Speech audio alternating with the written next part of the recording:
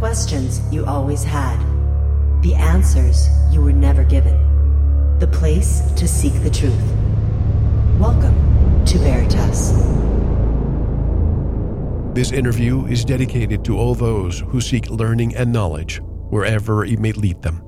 It should and will open your mind not only to the dark side of academia and the way truth is suppressed, but also to a multitude of topics, historical, literary, scientific, and medical, on which narratives handed down by universities are found wanting. What is more, it should reveal organizational, political, and financial problems within universities that compromise research and teaching in pursuit of the truth. It is hoped that intrepid seekers of the truth will help spread the word about the way that unbiased research and teaching is currently under attack within the university systems of the world. Get ready for the dark side of academia, how truth is suppressed. You are listening to Veritas. If this is your first time, welcome home. To listen to tonight's full interview and all of our material, join the Veritas family and click on the subscribe button at veritasradio.com. You can make your purchase with a credit card, PayPal, cash, check, money order, and even cryptocurrency. Don't forget to visit the Veritas store for focused life force energy, rebounders, pure organic sulfur, flash drives with all our Sanitas and Veritas seasons, and other great products. And if you want to get in touch with Mel, want to be a guest on this radio program, have a guest suggestion, or have feedback, just click on the contact button of our website at veritasradio.com. And now, here's your host, Mel Hostelrick. From Professor Gloria Moss. My journey began with a degree in French language and literature, then one in medieval studies, and then degrees in the social sciences, including a PhD. My professional background was a training and development manager in industry before I moved full-time to academia, becoming a professor in the field of social sciences. Over an extended period of time, starting from the 1990s, the process of removing myself from the status quo gradually evolved with the realization that it no longer provided solutions or accounts of events or phenomena that match reality. This process was kick-started by the process of applying critical thinking to a number of topics that came my way. The process of asking questions opened up new vistas and made it apparent that society was not always welcoming of these insights. This produced determined efforts to map the new territories and restore critical thinking to areas of interest.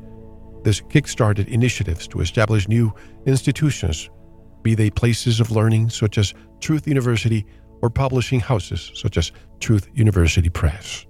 And we have a more comprehensive bio on our website. The website is truthuniversity.co.uk, and directly from London, England, I would like to welcome Professor Gloria Moss. Hello, Professor, and welcome to Veritas. How are you? Hi, Mel. I'm very well. It's good to be with you on your show. Thank you, and I know it's late in London, so I appreciate your presence here today. May I call you Gloria? Please do, yes. Well, Gloria, I've been immersed in your work for the past few weeks. A lot of the publications and the publishings from your website, truthuniversity.co.uk, are very on the forefront of things that we discuss in this program, especially the censorship of truth and academia, and so many other topics that I'd like to discuss today. It's going to be a plethora of things, but I read your bio. Why don't you tell us how you get to where you are now, someone that came from academia, and all of a sudden you can critically think and step outside that very strong box where you were part of for years? Well, that's a really interesting question. And I would just say it at the outset that I'm not a dyed-in-the-wool academic. That may have something to do with the fact that I have a tendency to question. First part of my career was spent actually in industry, in human resources, on the training side, training and development. And that's helping organizations become really effective and helping the people within them flourish. And that was fine and dandy and interested me until certain questions popped up in my mind, for which there weren't answers at the time. And for example, I was one weekend visiting a watercolor exhibition, and I walked around, and the catalogue was expensive, so I didn't buy it. I just jotted down on a piece of paper the numbers of the paintings that appealed to me. None of the paintings showed the name of the painter or the price of the painting. So I just jotted down the numbers of the paintings that appealed to me. It was my personal shortlist, if you like. And then I sneaked to look at the catalogue. And to my surprise, I found that virtually all of the numbers on my list related to paintings created by female painters. So I thought, well, maybe most watercolour artists are female. And curiosity got the better of me. So in the end, I bought this somewhat expensive catalogue and found, looking through it, two things. One is that actually most of the artists were men, not women. And then I did a statistical analysis on my shortlist and discovered that actually what had happened that day when my shortlist was made up largely of female artists was pretty freakish from a statistical point of view. So I thought, maybe men and women have different styles of painting. And I went back and had another look at the gallery, and I could start to see differences. And I thought, well, there must be loads written about this, because this was the era of men are from Mars and women are from Venus. Do you remember that book? Oh, I remember reading it when it came out in 1992. You remember the date even. Well, fantastic. Sure. So that dates my experience. That was pretty well when I had that experience. And I fully expected to find a full literature on this topic, because people had looked at men and women's emotions. Had they looked at how they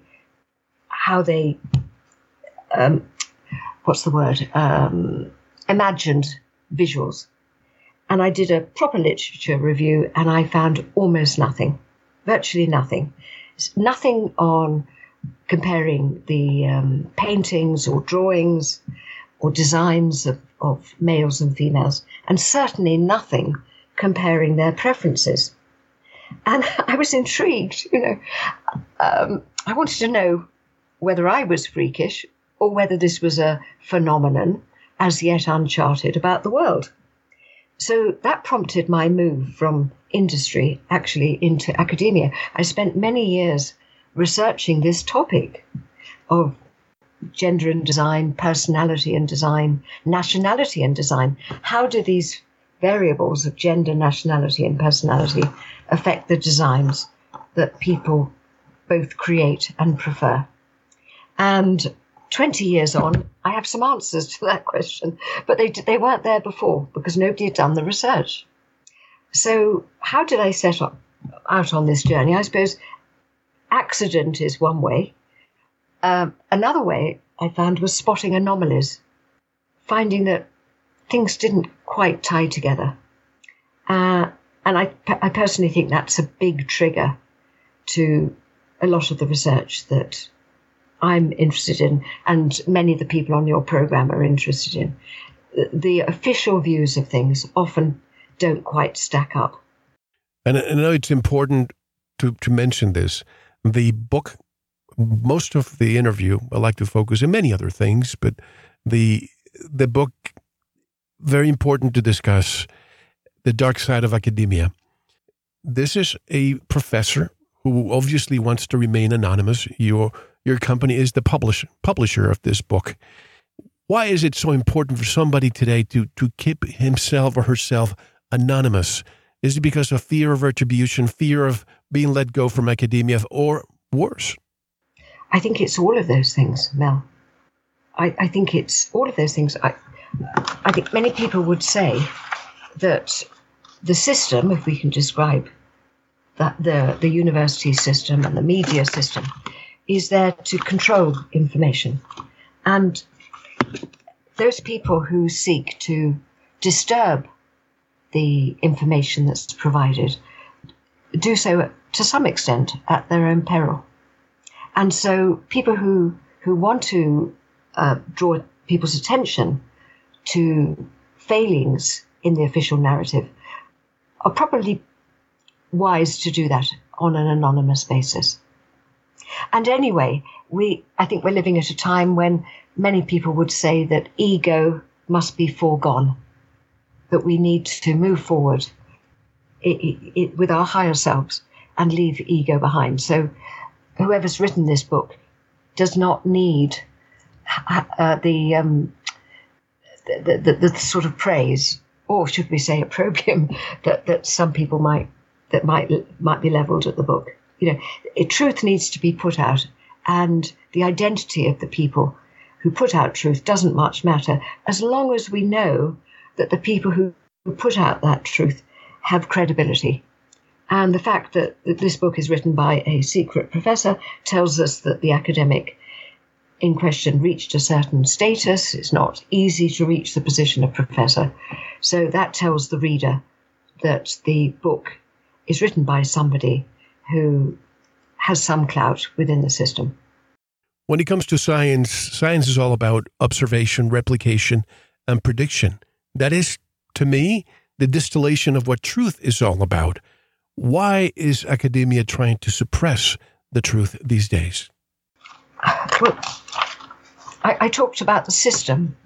I personally would see universities and academia as part of the system, and perhaps no different from other parts of the system. A handmaiden, if you like, to other parts of the system, working closely with the governments of the respective countries, working closely with international funding bodies.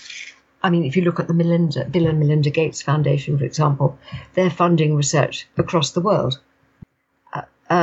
Universities are working with a multitude of governmental and non-governmental organizations. So when we talk about the suppression of information, it's not necessarily unique to them. It's just that it might come as a surprise to listeners that universities, which many people might think are bastions of learning and knowledge, are in the business of suppressing information.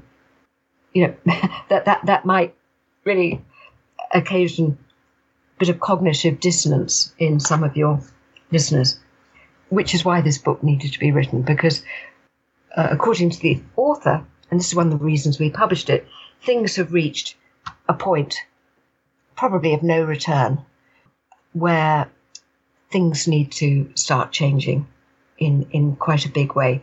And maybe I could refer you to two parts of the book in saying that. There's a foreword to this book by somebody I believe you know well, John Hamer. Oh, sure. And there's an afterword by Dr. Tess Lawrie, who, as many of your listeners will know, is founder of the World Council for Health, and she trained as a doctor. And what she writes in her afterword, I'll just read a bit from what she said. She said, "After reading The Dark Side of Academia, I've come to the conclusion that critical thinking and genius have long been banished by these legacy institutions," and by that she means universities. So just going back, she says she's come to the conclusion that critical thinking and genius have long been banished by these legacy institutions that are rotted to the core and now in need of dismantling before they do any further damage to young minds. And Tess Lawrie, Dr. Tess Lawrie, is a researcher herself and has a high citation ranking. So she knows a thing or two about research, and in her afterword, she expresses the view that universities are more interested in the size of the grant, the size of the funding, than in the subject of the research. And then, if I could draw your attention to page 149 of the book, I'll just read you an extract there. It concerns some of the links that universities have with some of these external organizations that have been mentioned.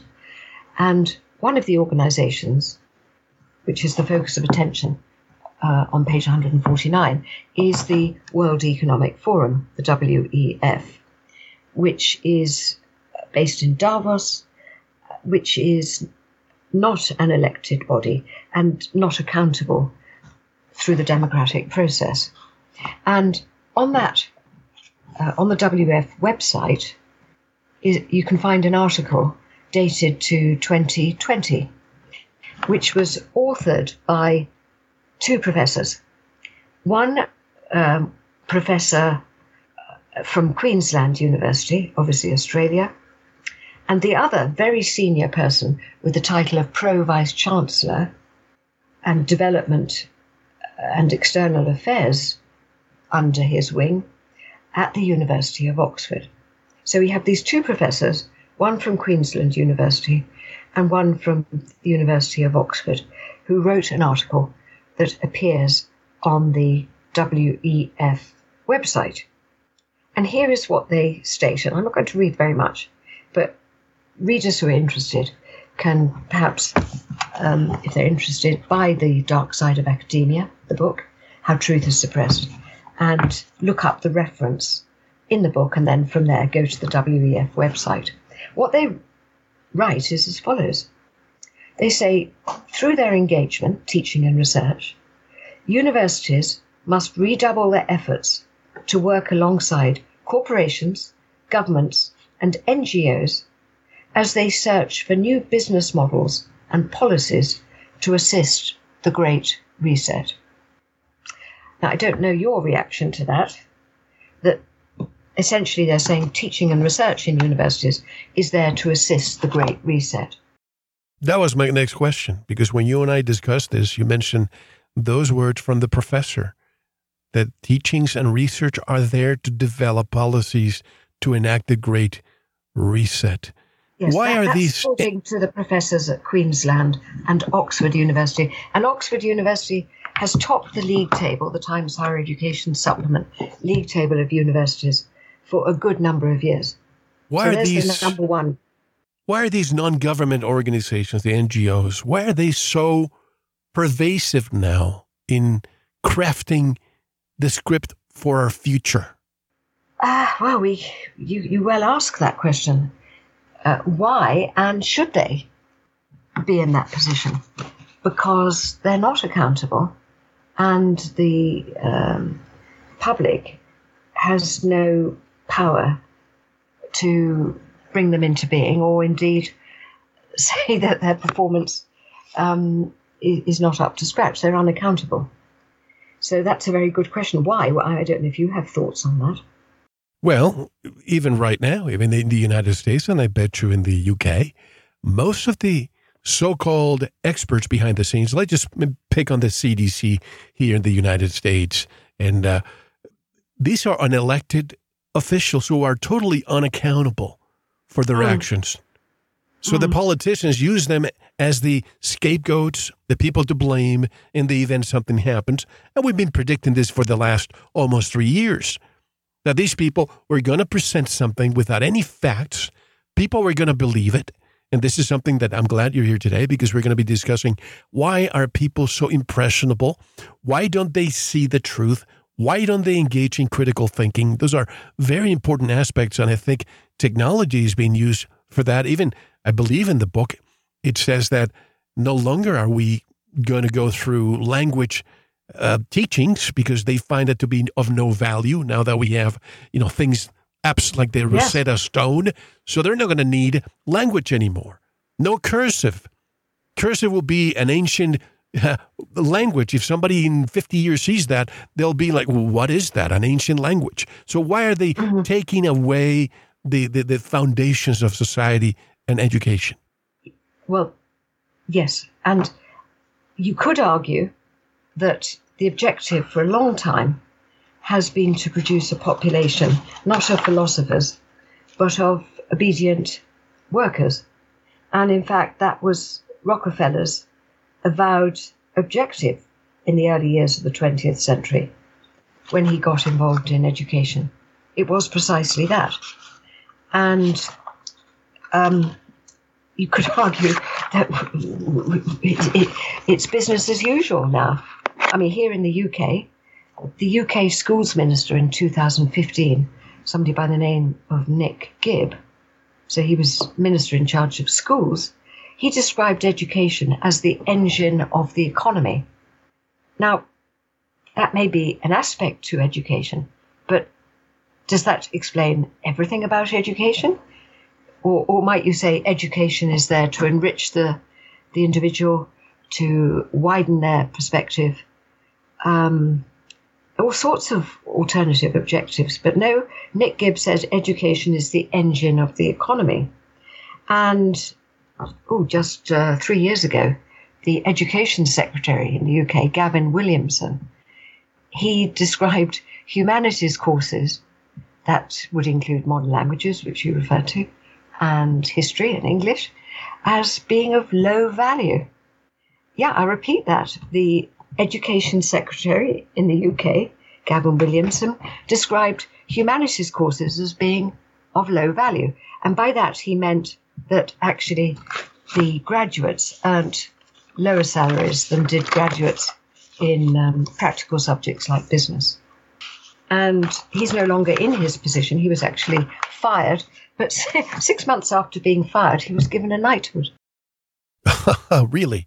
Fired and given a knighthood. And by the way, I don't mean to discuss this because I want to discuss later the Great Fire of London, which King Charles II had something to do with it or suppressing the truth. But now all of a sudden we get King Charles III, who's an advocate for the Great Reset. Oh, we got disconnected? Yeah, yes. So I don't know if you heard my question. I didn't want to talk about this, but we're going to be discussing later the Great Fire of London because I've been discussing the great fires all over the world, and a lot of them do not make sense.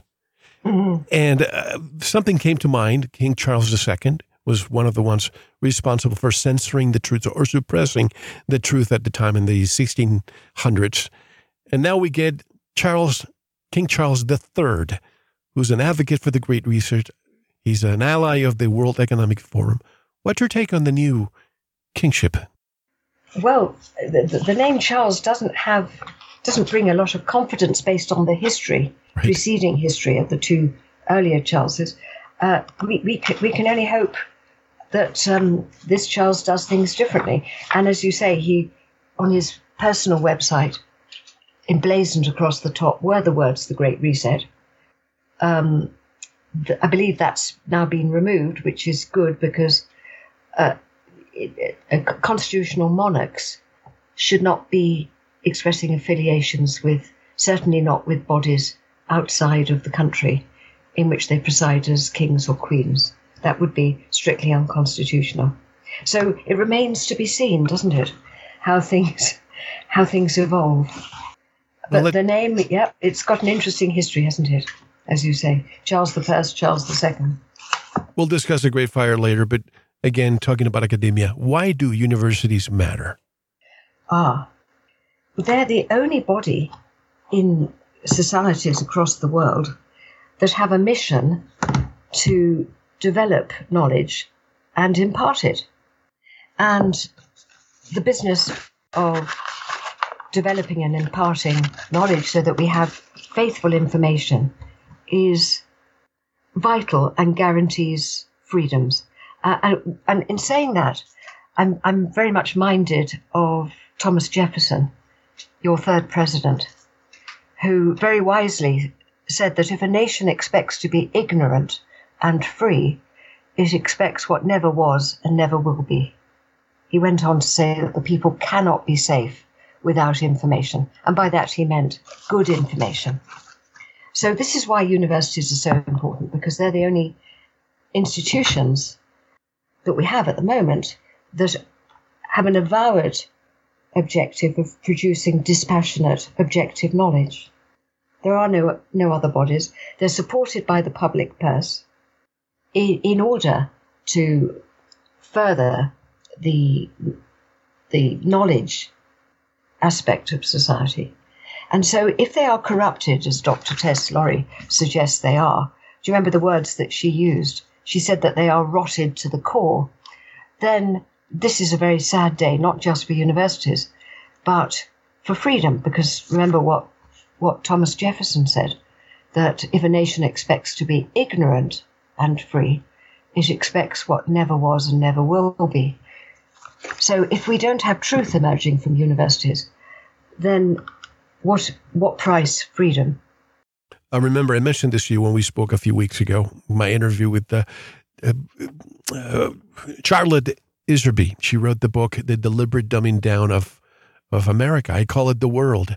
Why do we call it education when it's really not education, but indoctrination? Well, many people use that word, indoctrination. Yes, of course. Why is the word education used? Because I don't think that people would go on attending schools and universities if they were publicizing themselves as centers of indoctrination.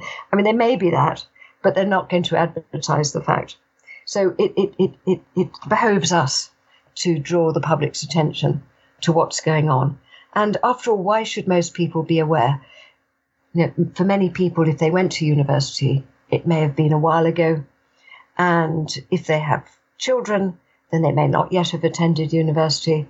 And even if they are now attending university, it could be that the parents know very little of what's actually going on there, which is why we need books like The Dark Side of Academia, How Truth is Suppressed. And that's why Truth University Press decided to publish this book, because the public need to be aware of the state in which higher education is today. And this book groups together the opinions of many people, not just Dr. Tess Lawrie and John Hamer, but, many other people. I can quote from some of the people there if you want. Marina Warner, Professor Marina Warner, who's a well-known author of history. She had a period at Essex University, and she spoke, I'm quoting, of the culture of obedience and deference that is observed in academia.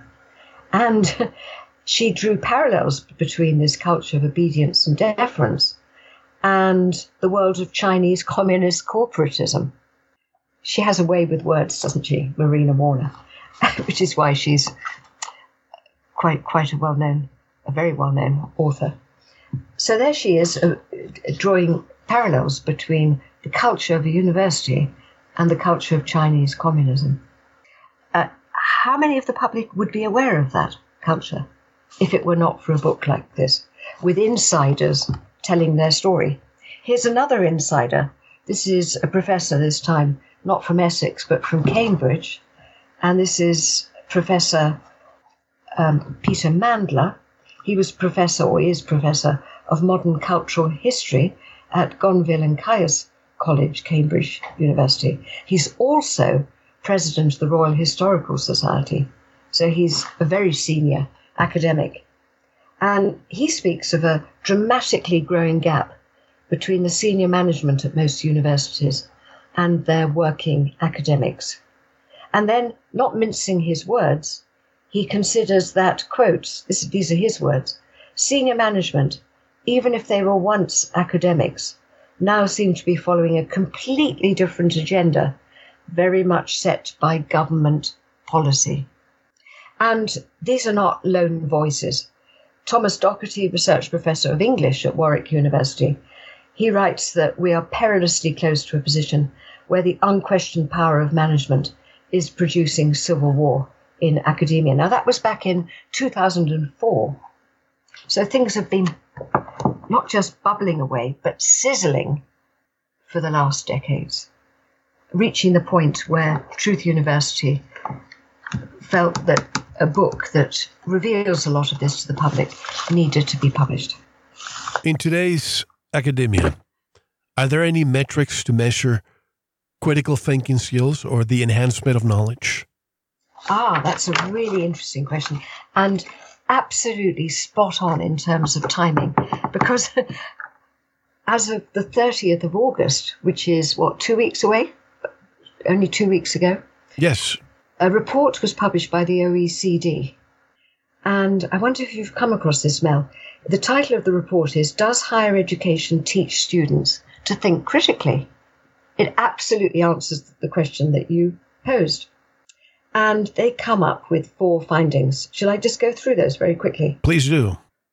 So remember, this is a report by the OECD. into whether higher education teaches students critical thinking. They found, using a test, I'll just give the details in case your readers are interested. It was developed by the Council for Aid to Education, CAE, and the test itself is termed the Collegiate Learning Assessment, CLA+.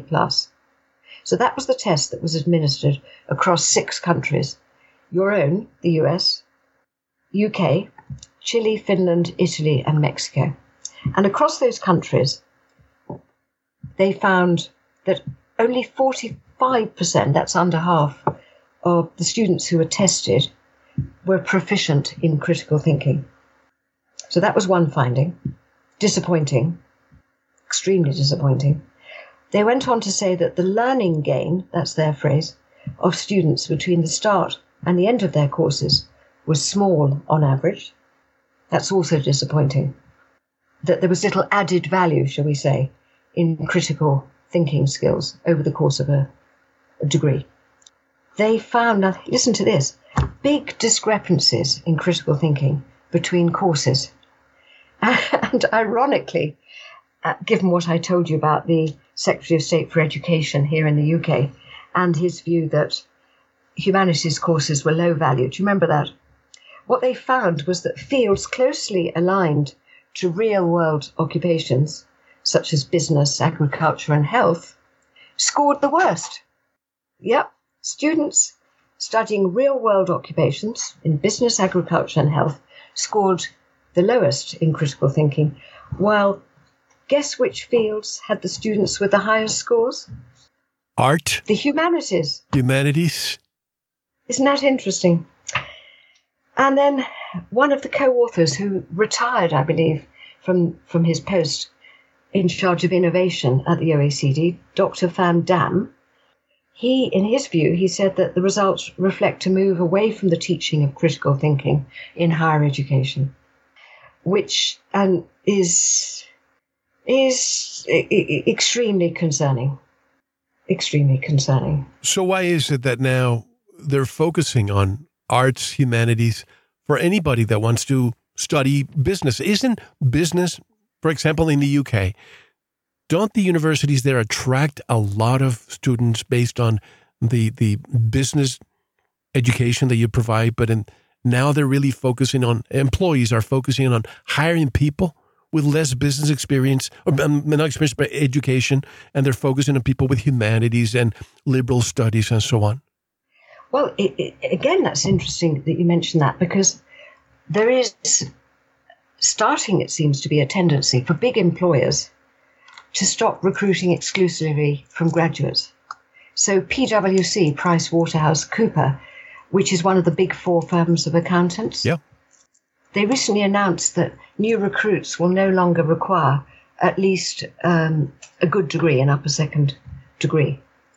And that's seen by many as the latest sign that some of the world's largest employers are losing faith that a good university qualification guarantees a candidate of a certain quality. And given these findings from the OECD about critical thinking, we can hardly be surprised. And nor can we be completely astonished by these findings, because some very prominent voices have been warning us of the alarming, have been warning us about the very alarming things happening in universities. So if I quote Professor of Philosophy Zizek, for example, author of more than 30 books, what he says, and he's an international academic. He has a professorship at London University, Birkbeck College, other universities too, I believe. He said that the whole business of creating metrics, I don't know if you have that in the US, but over here in the UK, there are league tables which slice universities by a number of different activities and rank them. In his view, university metrics are transforming universities into, and this is his quote, factories producing experts. And he says that this is stopping free intellectual inquiry and, again his words, constitutes an attack on the public process of reason, and ominously, he says it spells the end of intellectual life as we know it. I mean, these are very strong words, aren't they? And you can find innumerable others expressing the same sort of views, perhaps not with quite the same degree of eloquence. Although, here's another voice, Alex Preston. He's a best-selling author. He's the author of a book called The Bleeding City. He wrote alarmingly in 2015 that, quote, the liberal education, which seeks to provide students with more than merely professional qualification, appears to be dying a long and painful death. And he should know, since not only did he personally read English at Oxford University, but he now teaches creative writing at the University of Kent. So many voices are expressing concern about what's happening. So the book, The Dark Side of Academia, How Truth is Suppressed, had to be brought to the public's attention because many people, through no fault of their own, may not be aware of the trajectory that education has been taking over the last few decades. Here's an excerpt from the book.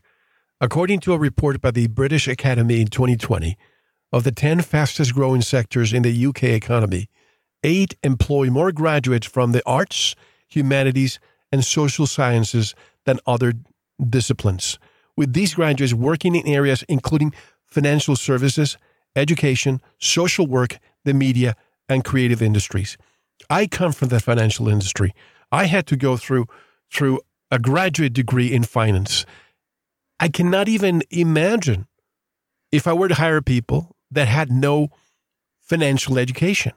It just does not make sense. How are they making it work? But there was a time when a university education was not seen as simply a means to a career, a comfortable life. A university education, and this goes back to Humboldt in Germany, viewed education as a means of expanding people's intellectual capacities. And people could go on beyond their first degree to engage in professional training, the kind that you're talking about now. They could specialize in finance or medicine, for example, after a first degree. And even I personally can remember when I was doing my first degree, which was in the humanities, in actual fact. I remember meeting somebody, and this is going back a few decades, I have to confess. I remember meeting a fellow student who was studying commerce, and I thought at the time, oh my goodness, why would anybody do that rather than enrich their mind? So we're living in a very different era, it seems now. And I'd like to see the clock turned back to some extent. Because if we don't turn the clock back, then we risk losing the richness of the humanities. And I think humanities and culture is well, I'm no expert, but it's what makes life livable for many people. Music, novels, theatre, the imagination. If we don't study humanities, it will be lost. It only takes a few generations for all of the legacy of the past, history, English, modern languages, to be lost. And speaking as somebody who did do a first degree in humanities, I think that would be very impoverishing. And in the West, which is, compared to other parts of the world, prosperous, we should really be able to afford to have our students still study the humanities. That's my belief anyway. And then they can go on and specialise in finance or medicine, or in my case, it was human resources after my humanities degree, when I'd had a bit of time to think about what I wanted to do. I think you're absolutely right. And even I'm guilty of this, because when I went to university, I had to work full-time during the day, and I went to university at night. And I used to wonder, why do I have to take humanities? Why do I have to take psychology and some other general studies if my focus is on finance? But after I'm older, I realized that you need an all-encompassing education in order to have a wider spectrum of thought. But back then, because I just wanted to get it over with and finish what I needed to do, I didn't really value philosophy and all those classes, which I do now. I remember them and I treasure what I learned. But the deliberate dumbing down of the world. What is the purpose? What are they trying to accomplish by keeping intellect? As you said, intellect is a species in extinction. Well, I can only take you back to the aims of people like Rockefeller in the past. He appointed somebody called Frederick Gates to oversee a board he'd set up called the General Education Board. We're talking the beginning of the 20th century here. And the man he chose, Frederick Gates, these were his words, 1912. In our dreams, we have limitless resources, and the people, the rural folk, yield themselves with perfect docility to our moulding hand. And he said they had no intention of making them into men of learning, science, or philosophers. Oh, no.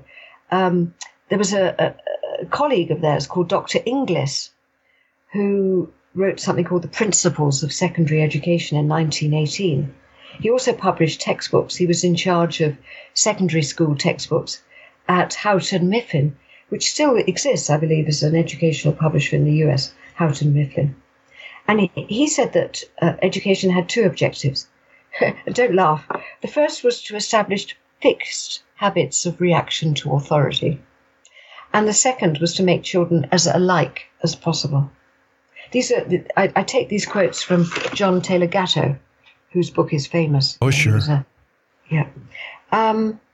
He was in charge of the man who expressed those views, that the aim of education was to make children as alike as possible. Can you believe it? He was in charge of secondary school textbooks at Houghton Mifflin. And so there has always been this objective, I'm not saying it's correct, on the part of senior people in the establishment to use education as a tool to mould people. Very different from Jefferson's objective there, as you can see. If we go back to Frederick the Great of Prussia in the 18th century, he liked waging wars. He was known as the soldier king, and he liked to extend his territory, and he waged war on Silesia and other neighboring countries. He said that if soldiers were to begin to think, not one of them would remain in the army. And he went on to say that an educated people can be easily governed. Well, given the right sort of education. So there has been a strong push for education systems that encourage conformity and turn out good workers, if you follow my drift. I follow your drift, and I think of so many more things. For example, I go back in time and I remember my parents having to buy textbooks every single year. I had 4, there were 5 of us. And every single year, the book changed a few words, and the publishing house, Houghton Mifflin, one of them, which is still alive, they had to do this every year. They say every 3 to 4 years because that is essentially how they keep business rolling. The prices of books also rises in tandem with every new release. But that's another industry. I think education, just like big pharma or defense or energy, is just an industry on its own. And don't get me started when it comes to student loans. I don't know if you have the same situation in the UK that we have here in the United States. It is an industry, and a massive industry. And I did a rough calculation. I mean, UK is obviously much smaller than the US, but out of its 66 million or so population, I calculated that, about 35, half of the population, go through the education system over a 10-year period. Well, that's an awful lot of textbooks, isn't it, if you think about it? And it's an opportunity for those who write the textbooks to influence the thinking of those children. So you might say that textbooks are to children what the media is to adults.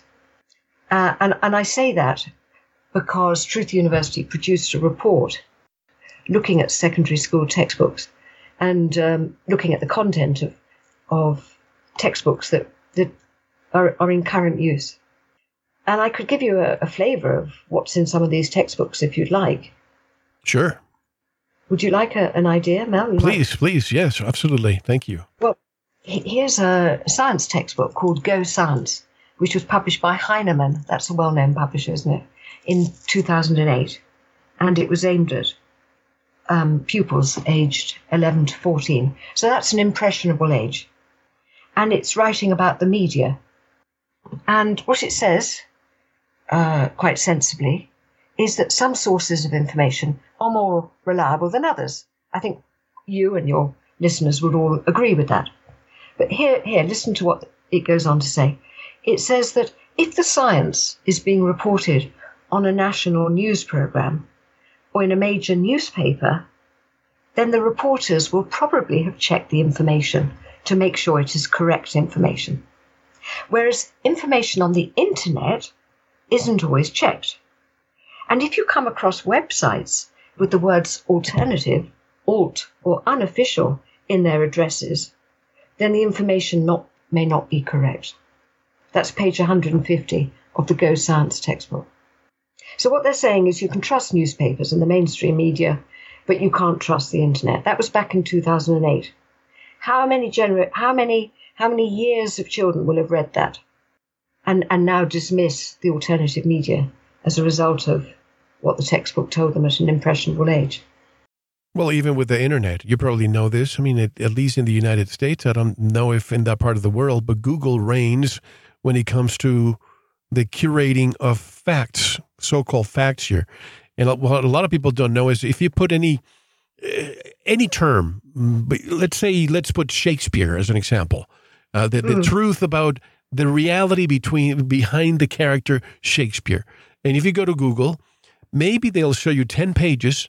It will say that it found 500 million links, but it only gives you about 100. So they only give you what they want you to see. And most people, because of their short attention span, will not go beyond the third page. And they don't question, why are you covering 98% of the data? Yes. It's selective.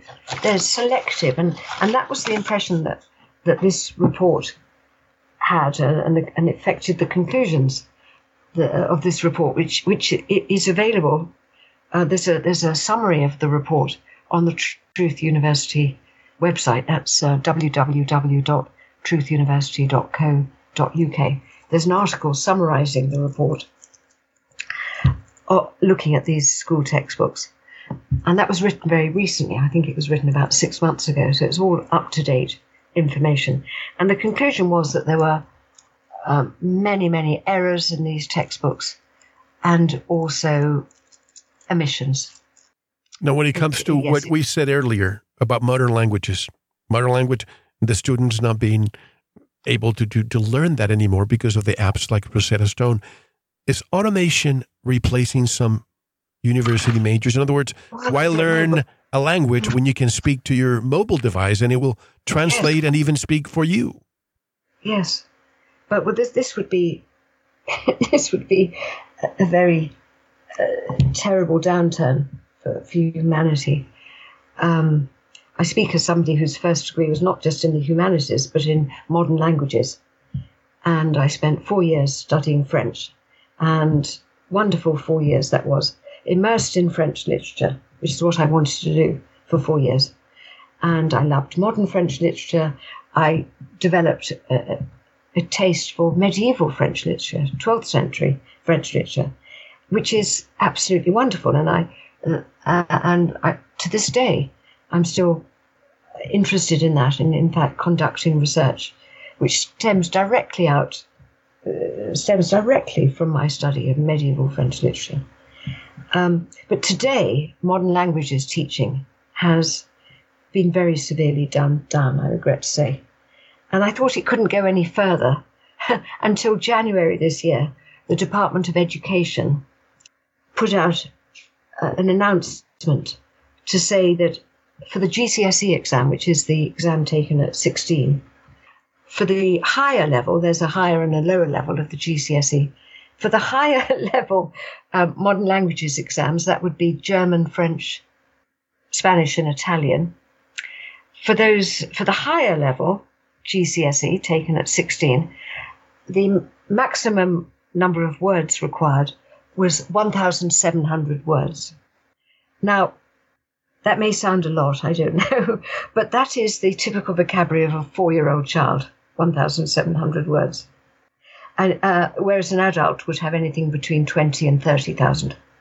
So here we have the Department of Education advocating reducing the standard still further from the rather low standard it had already reached, saying that no more than 1,700 words in the foreign language were required to get a higher level GCSE. That, as I say, is the vocabulary of a 4-year-old. That's just incredible. And it's terrible. As I say, it's I'm really lost for words, actually. What the consequences of this are.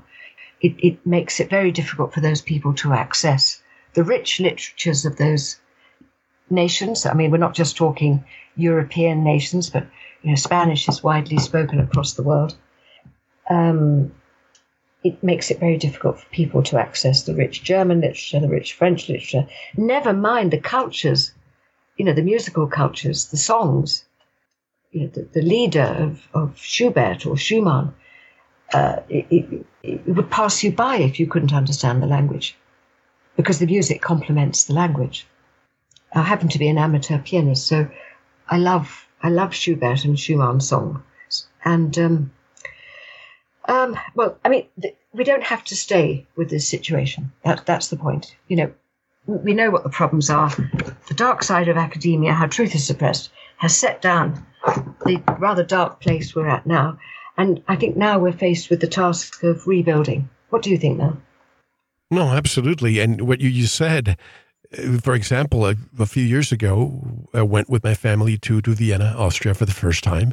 And, we love classical music. And what you just said right now, if part of that trip was just to go to the places where Schubert and the Haydn and Schoenberg and the rest of them were able to create that magnificent creations that we enjoyed today. And if we had to impress upon them, if they were still alive today, I wonder what they would say about the state of education that we have. It's just incomprehensible. You probably have heard. I think they would, because the standards in their day was high. You can see this very easily if you look at the world of music. As I say, I'm an amateur pianist. Music was a big thing in my family. My mother was a concert pianist, and I never wanted to take it that far, but I've always loved music. And there's a couple of collections, one by Schumann and one by Tchaikovsky, of piano pieces written for young people. Those collections in their titles explicitly say that they were written for young people. And that gives you a benchmark for what young people were capable of playing back then in the 19th century. It astonishes me that the standard was so high then. The standards of attainment were so high. And we hear that Queen Elizabeth I, for example, had a personal tutor, and she was fluent in ancient languages as well as French. Now, I really think we have to rebuild. We have to try and restore some of what we had. And sometimes going back in time, I don't think is necessarily a bad thing. No. I don't know. I think we have de-evolved. This might not seem relevant to the conversation, but I believe this is part of the book. When I look at the magnificence of many university buildings, you look at Oxford, you look at some of the Ivy Leagues buildings in the United States and throughout Europe, I wonder if what is being taught matches the appearance of those buildings. That's that's a really good question to ask, and the book that Truth University has published does pose that question quite explicitly. Does the research match the lavish style of the university buildings? And I regret to say that it concludes that it does not. And it opens with quite an amusing example. Don't know if you had a chance to see this one now, about some research at an Oxford college, actually, by a professor of French who was interested in the 19th century novel called Madame Bovary by Gustave Flaubert. Yep, the humanities, which some yes. people have claimed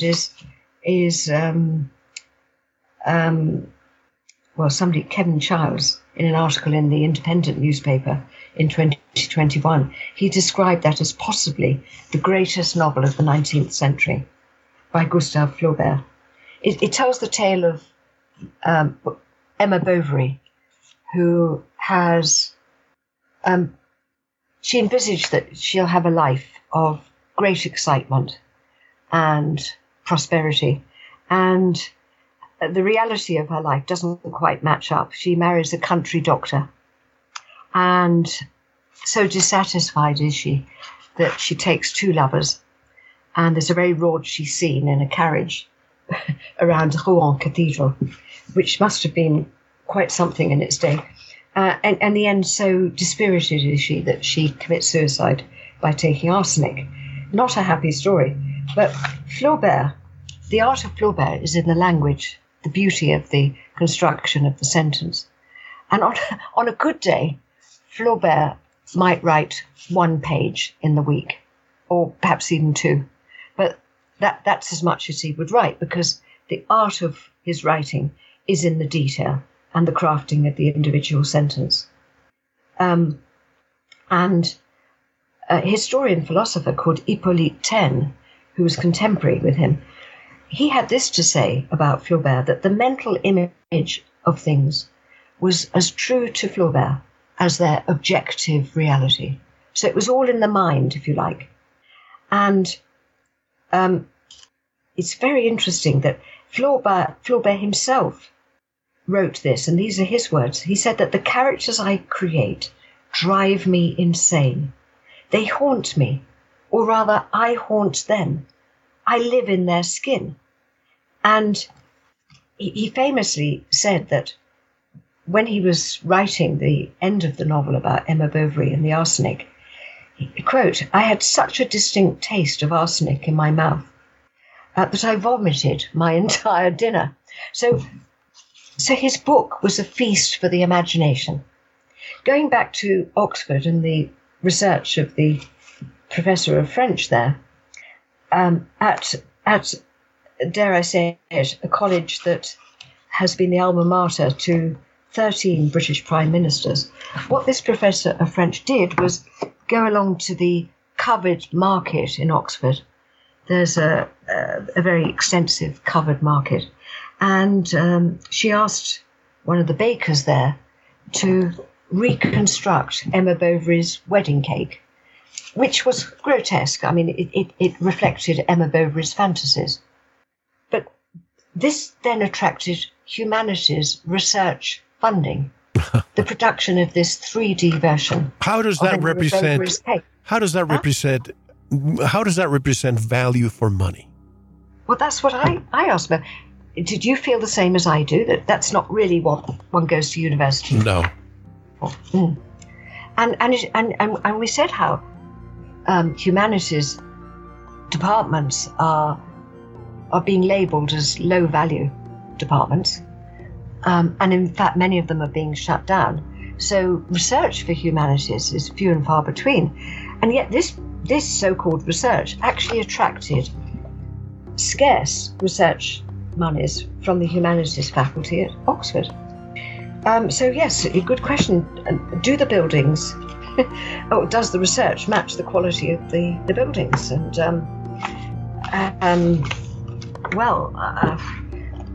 shall I quote you some examples of modern day research? Hold on, we have to take a one and only break. I want you to quote when we come back, because I also want to bring up something that might not be related to this, but I think they might.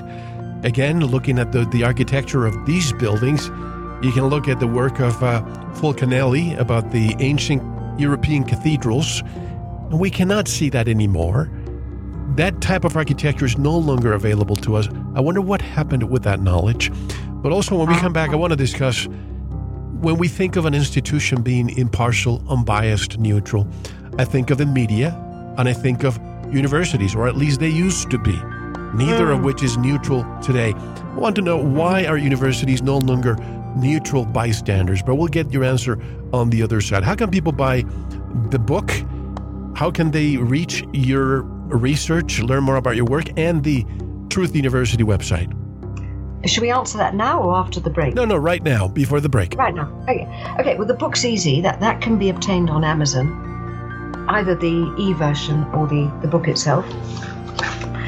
And and Truth University, that can be accessed by the website, which is www.truthuniversity.co.uk.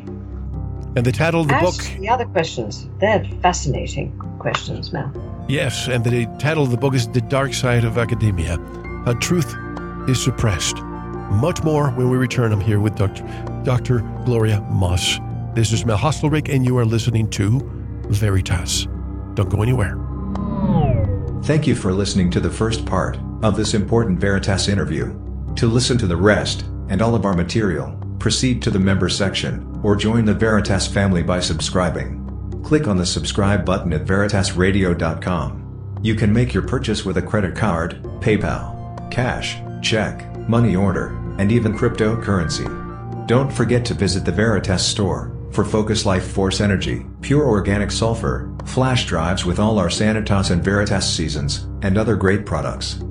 And if you're listening on YouTube, like, subscribe, and share it. And click the bell to be notified when new interviews are available. Now, proceed to the members section or subscribe to listen to the rest of the interview. You don't want to miss it. Thank you for listening to Veritas. Because you don't want to believe. You want to know.